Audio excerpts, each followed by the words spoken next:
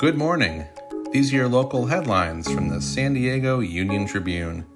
I'm David Clary, and today is Tuesday, July 19th.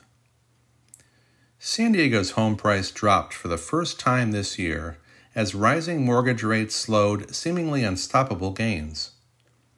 June's median home price in San Diego County was $825,000, down from the all-time high of $850,000 reached the previous month.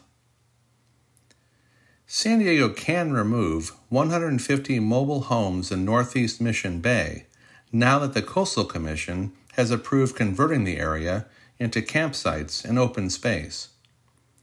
Mayor Todd Gloria wants to transform most of the area into marshland and environmental buffers to help fight sea level rise. Tensions have escalated over a strike called by auto technicians at a dealership in Kearny Mesa. Management at Mercedes-Benz of San Diego has fired 20 striking workers, saying they have blocked other employees and customers from entering and exiting the dealership.